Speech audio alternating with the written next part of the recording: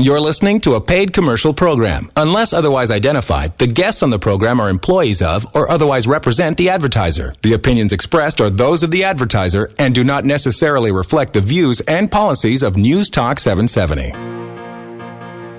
Welcome back to The Strong Room. On the program today, we're highlighting the reasons why good estate planning, which is really about life planning, helps protect your family now and for generations to come. Here again is trusted estate planning specialist Sheri MacMillan, who for over 20 years has been building powerful estate plans for families. We don't come by our estates by inheritance typically in this generation. It's actually through our hard work and our life's work that we have created the estates we have.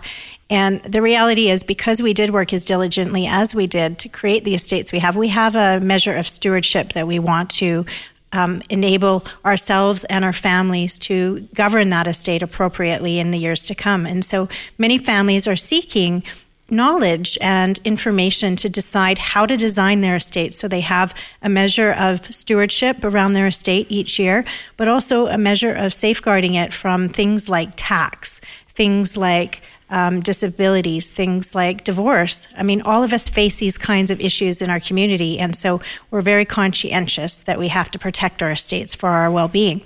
Well, one of the really important facets, specifically right now at present, is what we've been through economically in the last couple of years. And so many families are looking for security in their estate. That's a top-of-mind topic that many people are bringing forward to us when they come to our office at present. And I think it's an important one because we've gone through such economic downturn in the last couple of years. And then in addition, not only have we gone through economic downturn, we've also weathered some substantial tax adjustments. And when I say substantial is substantial if your tax increases by, say, 10%. And one of the things that was neglected to be spoken about really in the election time period was the fact that that impacts your estate as well. So not only does it impact your cash flow each calendar year in your lifestyle if your tax is another 9 or 10% higher, but when you pass on, if you owed on a $10 million estate, say $3.9 million in tax, and all of a sudden you owe $4.8 million in tax, that's a substantial difference in whether your business can carry forward into the generations to come, whether the real estate can be preserved, whether the cottage can be held on to.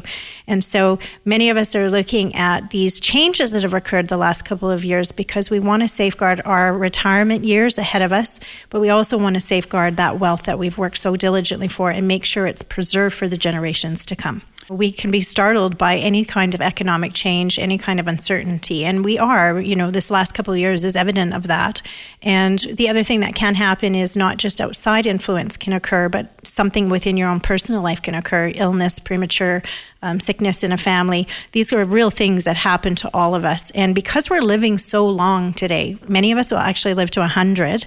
The idea that we have enough wealth to carry us through those decades ahead is a real concern for many because it's not about just living long, it's about having a quality of life that you have enough support, to weather your storms when you're in your 90s and even potentially 100.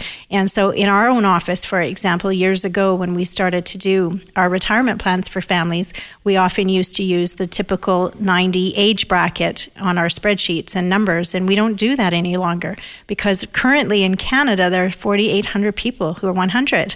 So we forecast that all of our families may have the benefit of living to 100 years old.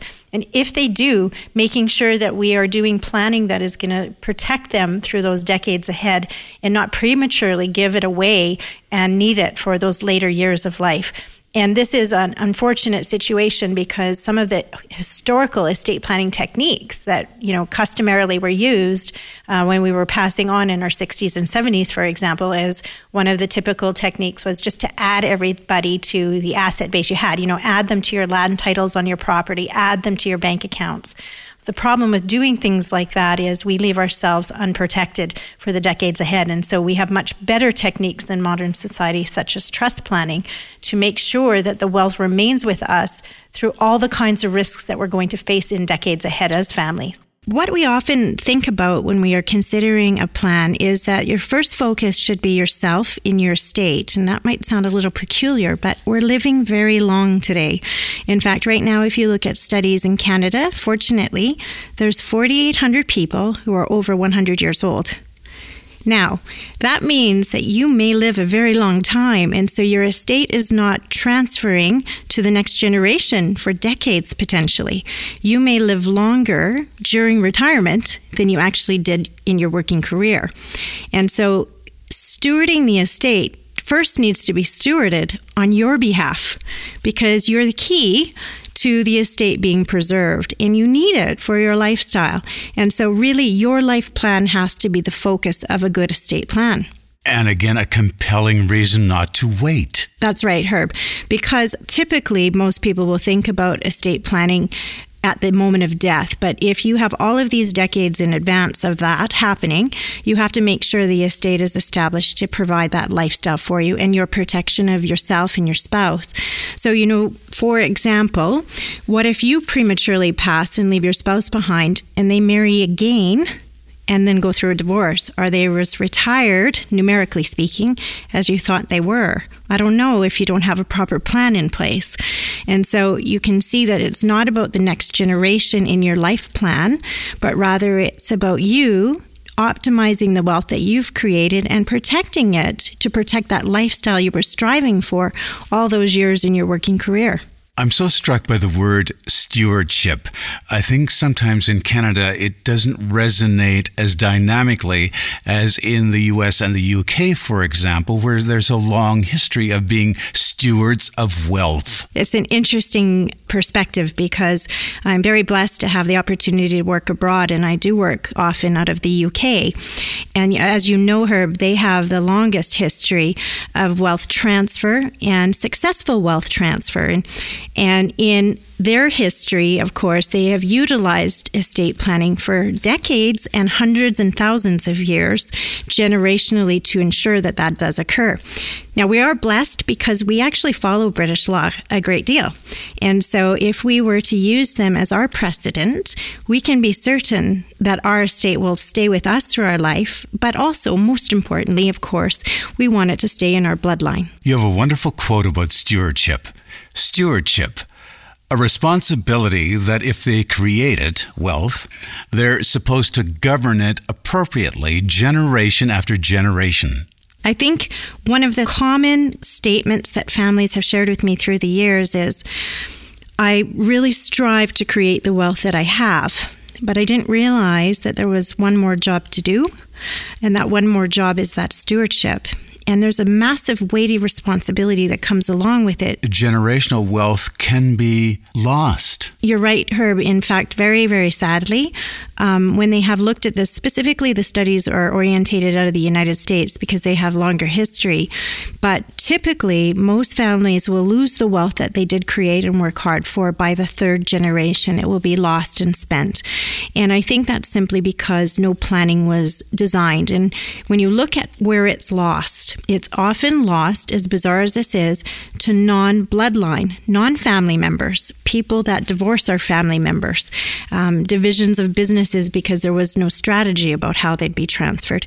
So very sadly, people's life's work is lost because forethought has not been putting into that last step, creating the wealth and then stewarding the wealth at the end of the day. And that's where you need the exceptional planning, a stewardship plan. And there is responsibility that comes with that, but there is also a wonderful opportunity to create a legacy when you're stewarding. And so most of our families actually get excited once they delve into this topic, because what happens is they have the privilege to leave a message behind. So it can actually be a stewardship of your wisdom coming through with the children. Now, you're using tools such as law and tax and mechanisms, but what you're truly doing is you're taking your beliefs, your values, your wisdom, and you're transposing that through in the stewardship of your wealth. These kind of outcomes bring a great deal of satisfaction to you and your team at MacMillan Estate Planning. They certainly do, Herb. I mean, our hope in every family situation, our primary hope is that harmony remains in a family always, because assets can be replaced. You can buy another stock, you can buy another bond. What you can't do is buy another brother, another sister, another nephew. And so if at the end of the day, the estate is preserved in a manner that harmony is preserved in a family, I think that's the ultimate success in a family. MacMillan Estate Planning for Families, bringing estate planning to life. Our thanks to Sheri MacMillan for sharing the wisdom of her experience on the program today. To learn more about how Sheri and her team help safeguard what you've worked so hard to build, we welcome you to visit our website, macmillanestate.com. This is The Strong Room.